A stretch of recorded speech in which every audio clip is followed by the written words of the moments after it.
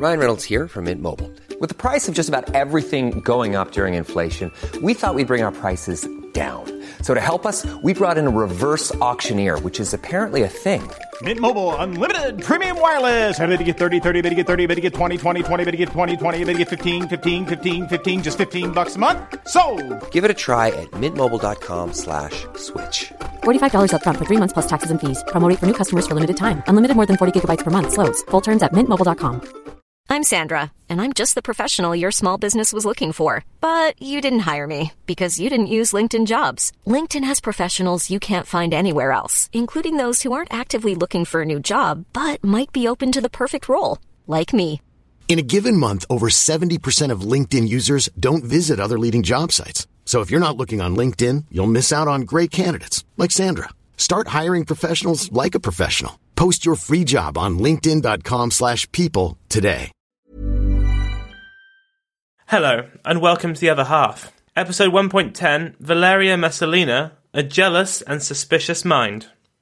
After last week's whistle-stop tour of the wives of Caligula, it is again time to dive into a more detailed study of an empress of Rome. And believe me, Messalina doesn't disappoint. But before we get going, I need to thank Leanne, my latest patron on Patreon. It is so great to see people still signing up to support the show, and I can never thank all of you enough. I truly don't deserve your kindness and generosity. If you too would like to support the show, then head on over to patreon.com/theotherhalf. We're around halfway on the First Ladies of Rome, the first series of the Other Half podcast. While there is still plenty to talk about and fascinating women left to cover, it's not too early to start thinking about the next season. When we approach the end of this season, I will be putting up some ideas for topics for the next series for my patrons to vote on. But before we get to that, I would love it if you all, patrons and non-patrons alike, got in touch with your suggestions. As a guide, these topics need to have enough sources in English for me to be able to do the research, and have enough women to cover to make it worth doing, but, not too many. For example, suggesting that I cover every First Lady of the United States is a bit of a stretch, but just asking me to cover Martha Washington is a little narrow. I'm not promising I'll choose the most popular choice, but I will read every one of your suggestions. You can get in touch with the show via the Facebook and Twitter pages, or by email at theotherhalfpodcast@gmail.com. If you're new to the show, welcome. To the rest of you, welcome back.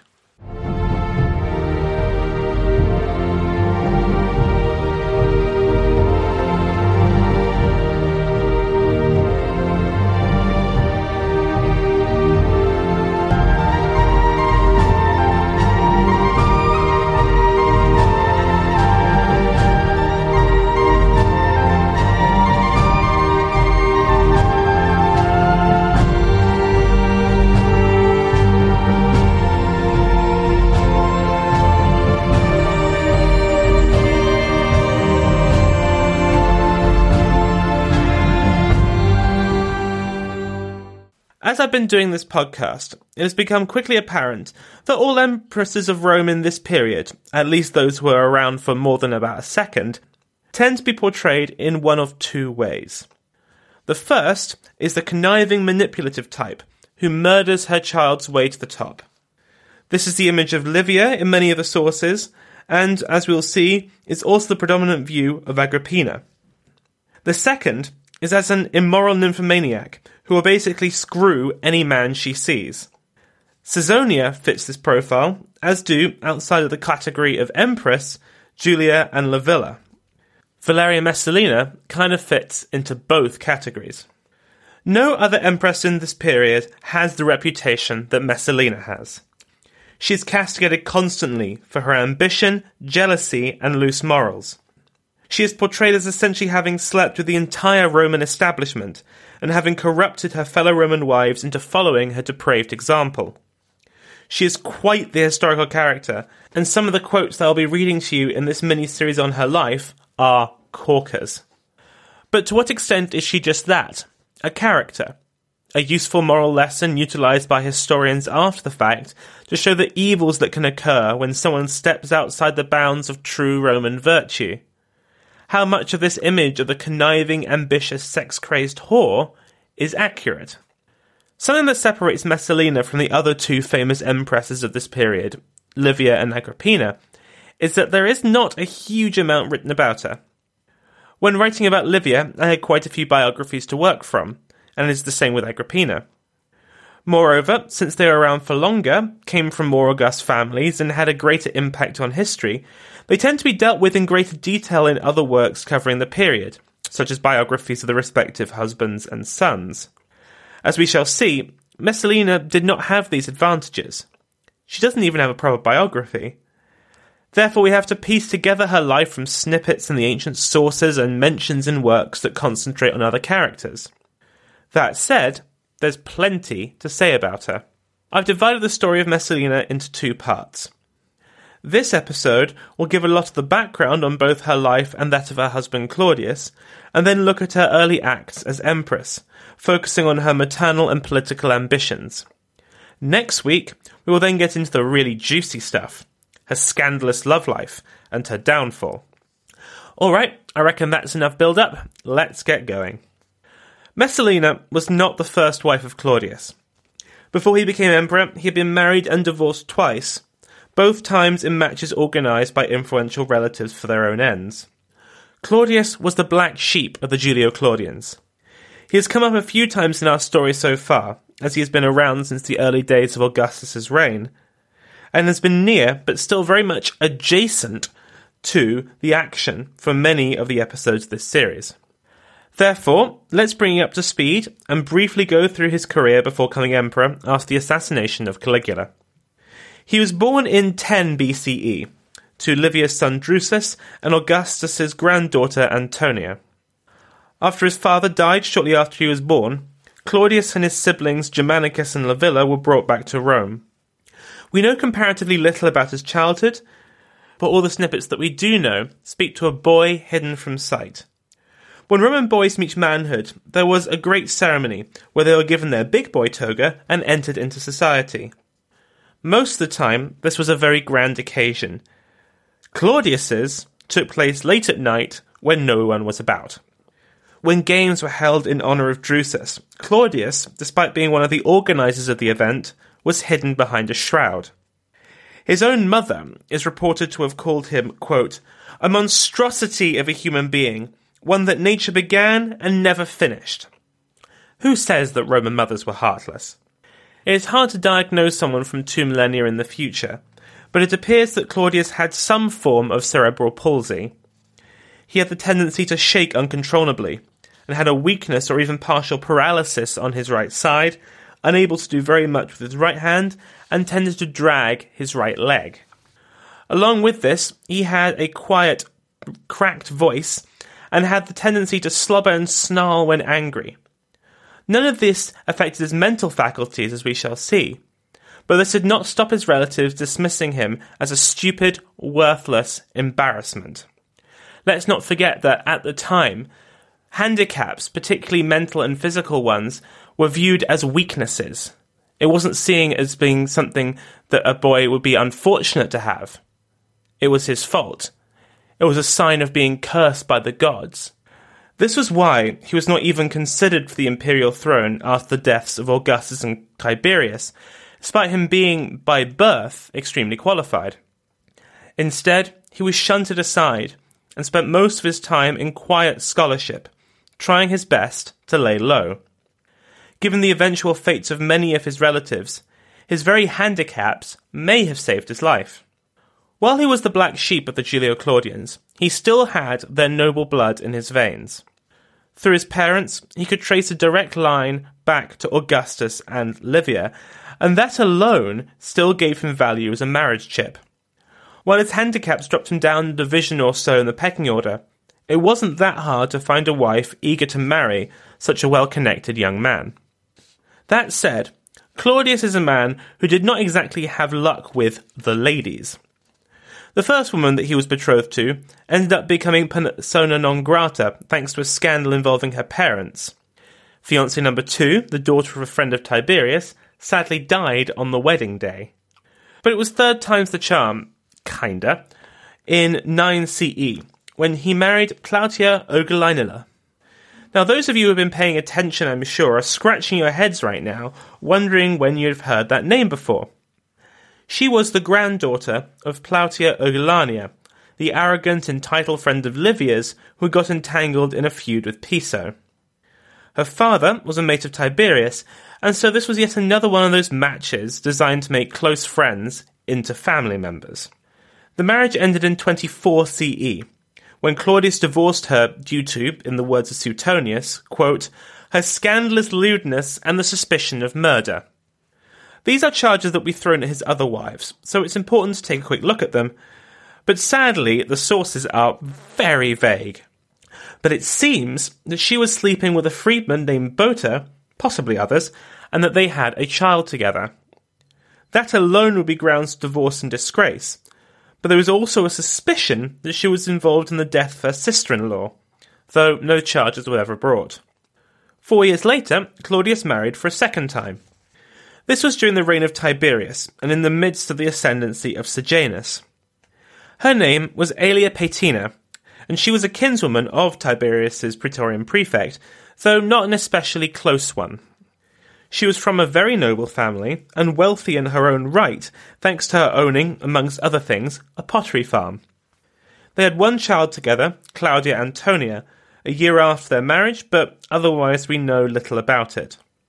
They divorced after 10 years of marriage in 38, during the reign of Caligula. The reasons for this appear to be purely political, as it seems that the two of them had a fairly happy marriage. Indeed, Suetonius states that he divorced her for, quote, slight offences.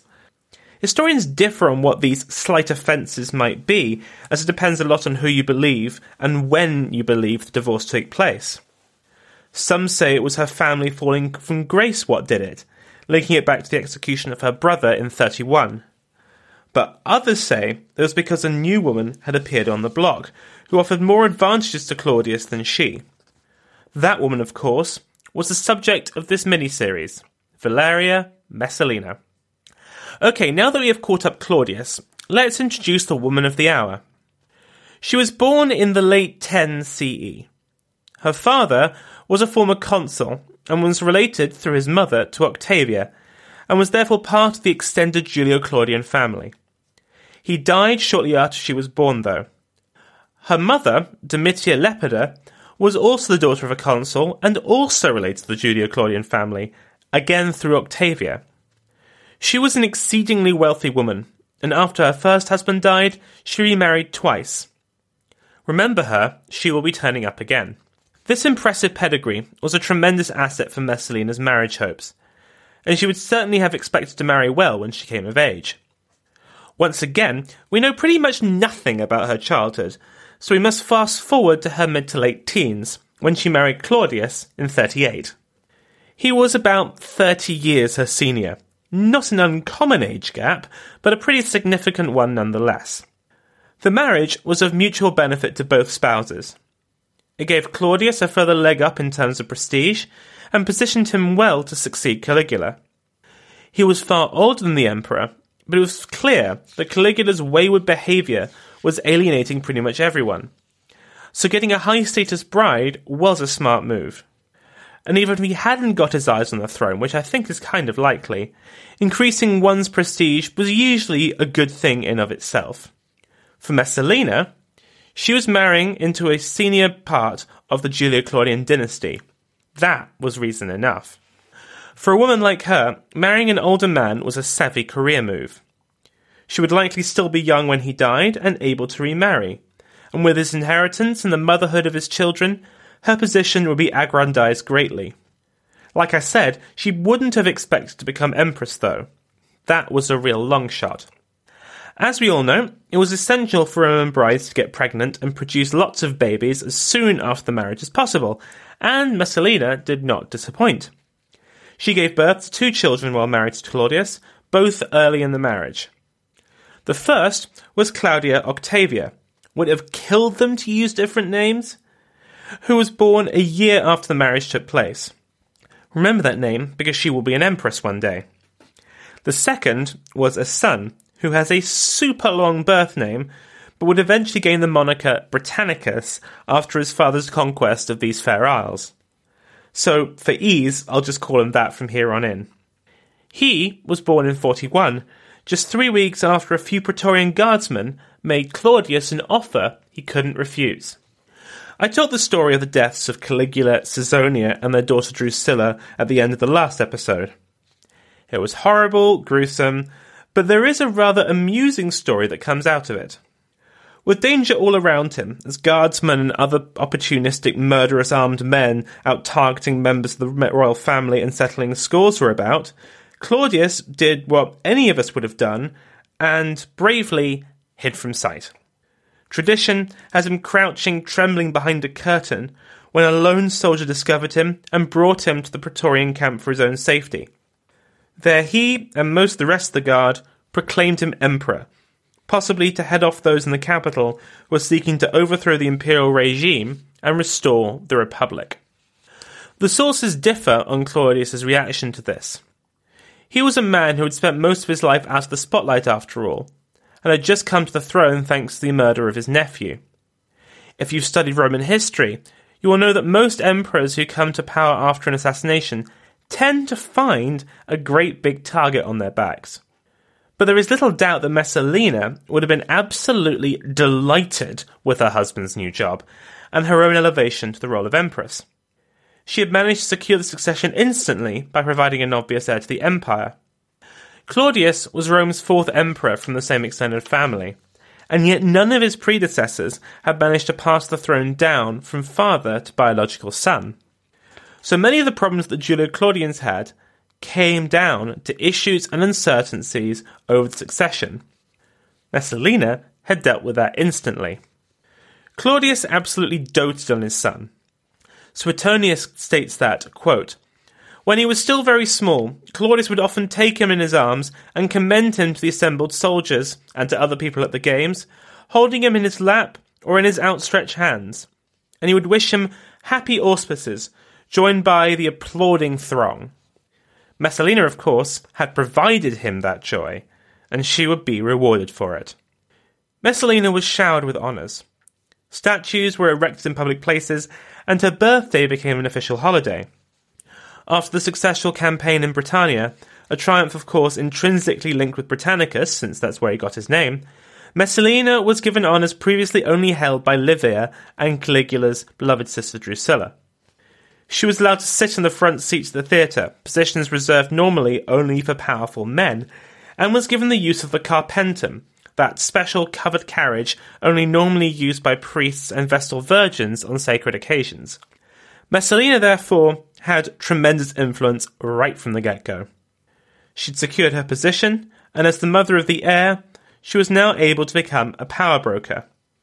She wanted to be the next Livia Drusilla, but she wasn't quite there yet. One of Claudius's first moves once he became emperor was to make Livia a god. If you recall, this is something that the Senate had wanted to do in the aftermath of her death, and had almost certainly been her own dying wish.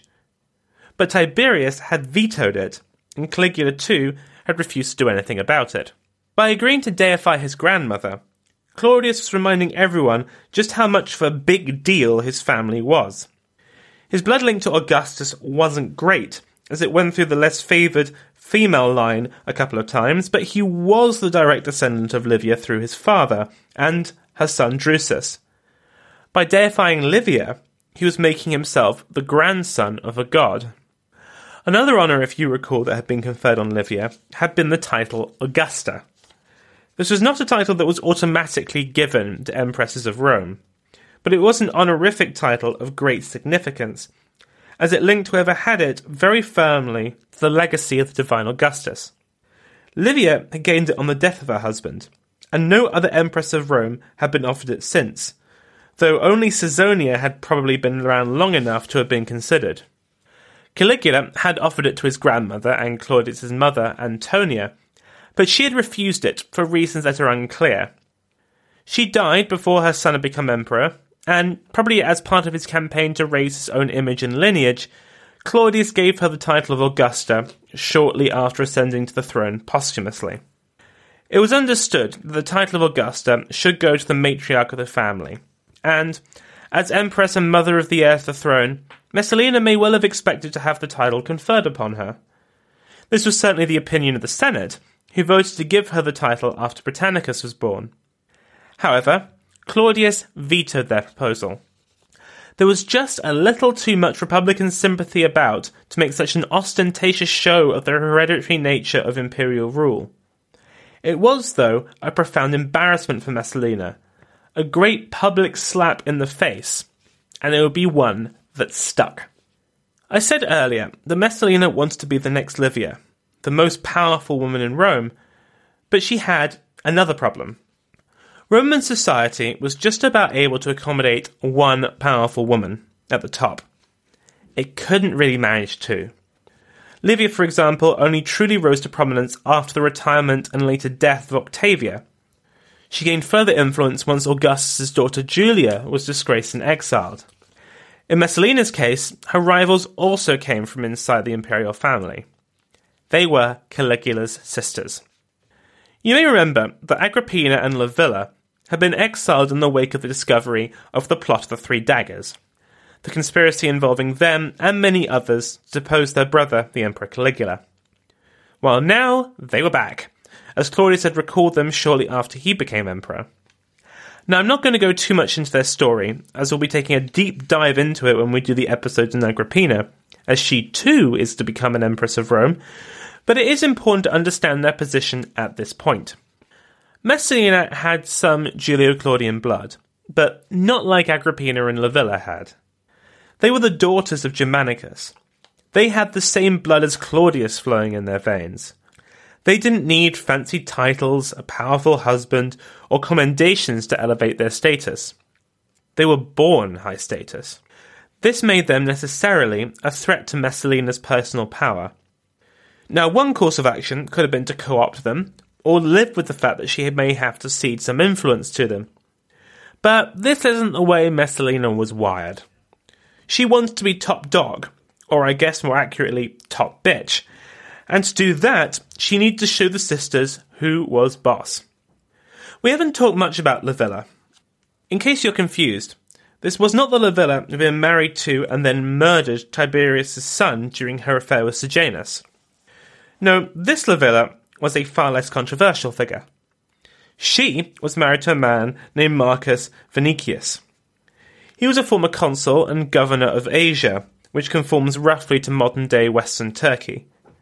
He was from a prominent equestrian family, and not only his father, but also his grandfather, had served as consuls. He was generally well-liked and respected.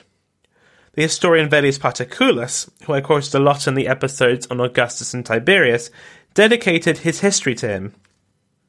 He had been a critic of Caligula's and was involved in his assassination. Given his high rank and powerful wife, it was whispered in some circles that Vinicius could make a good replacement for Claudius when he died. Choosing an emperor from within the Julio-Claudian family was the custom for now, but it wasn't firmly established, and given how awful the previous two emperors had been, perhaps a change wouldn't be the worst thing in the world. Messalina did not like these rumours one bit.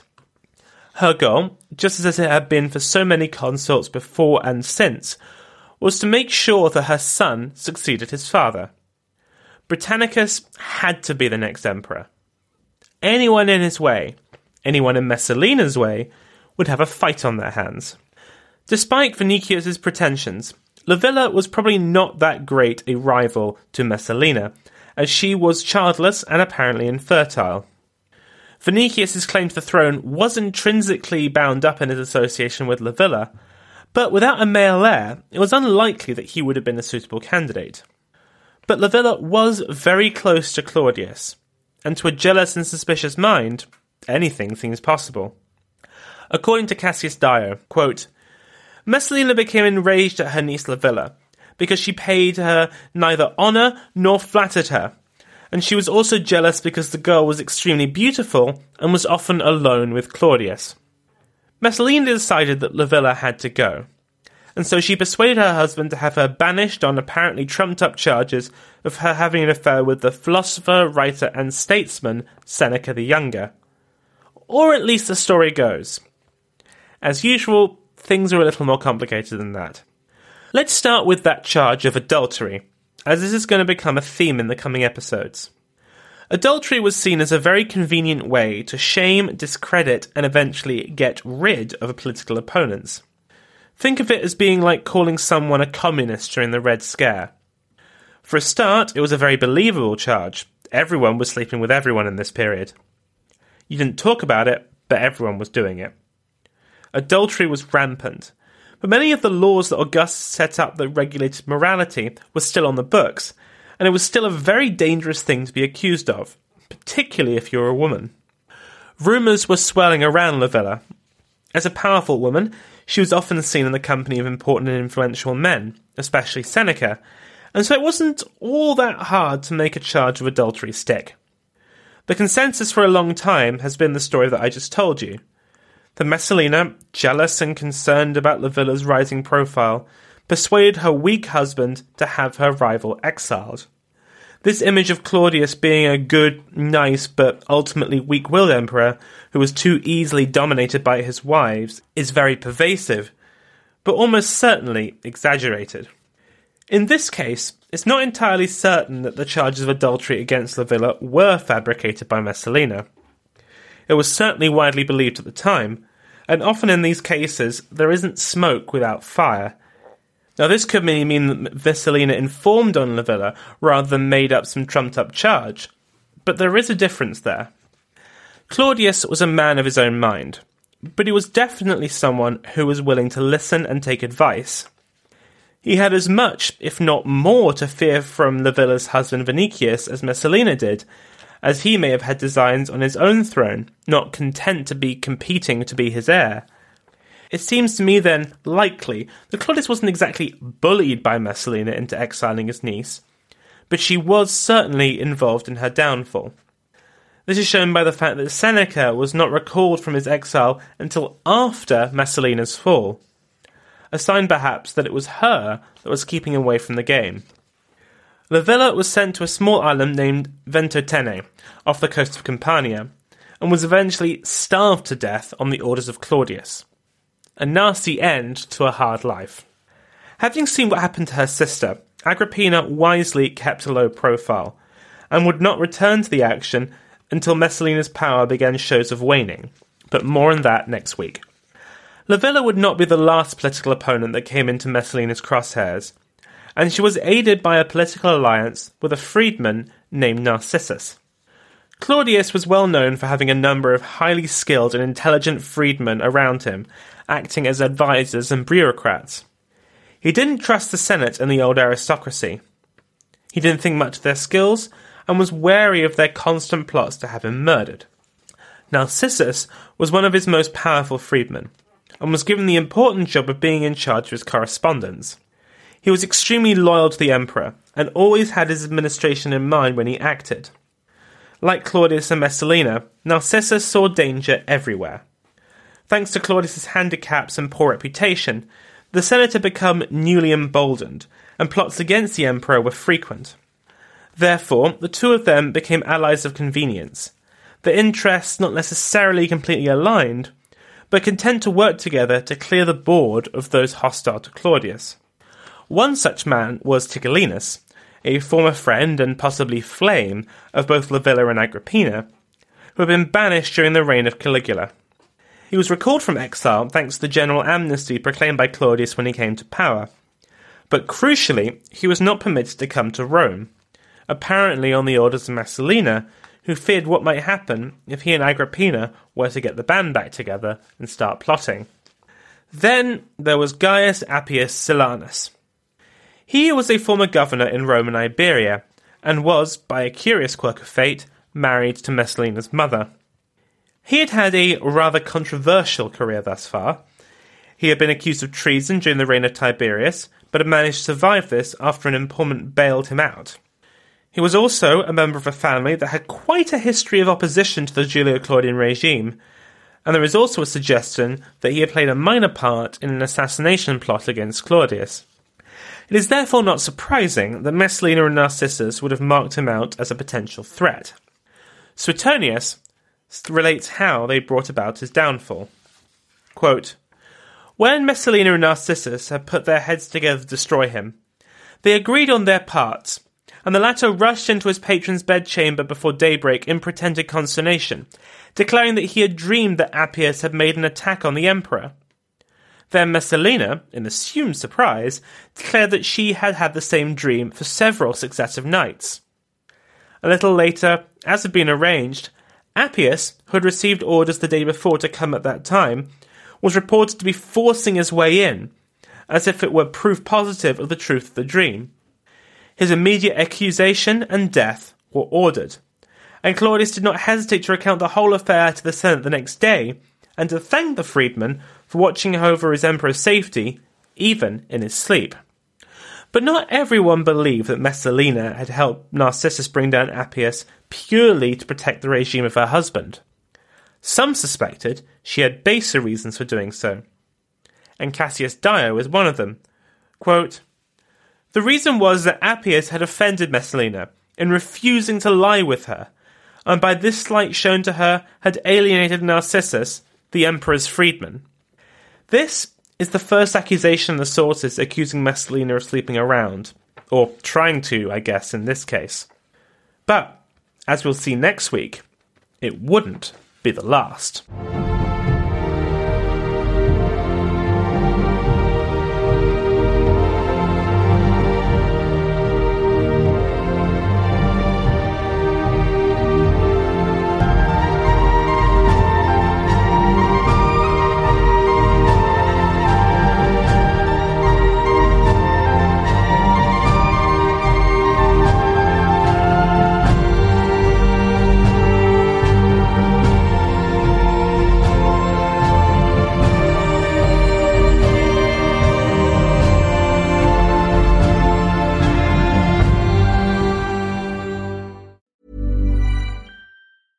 Hey, it's Paige DeSorbo from Giggly Squad. High quality fashion without the price tag. Say hello to Quince. I'm snagging high-end essentials like cozy cashmere sweaters, sleek leather jackets, fine jewelry, and so much more. With Quince being 50 to 80% less than similar brands. And they partner with factories that prioritize safe, ethical, and responsible manufacturing. I love that. Luxury quality within reach. Go to quince.com/style to get free shipping and 365-day returns on your next order. Quince.com/style.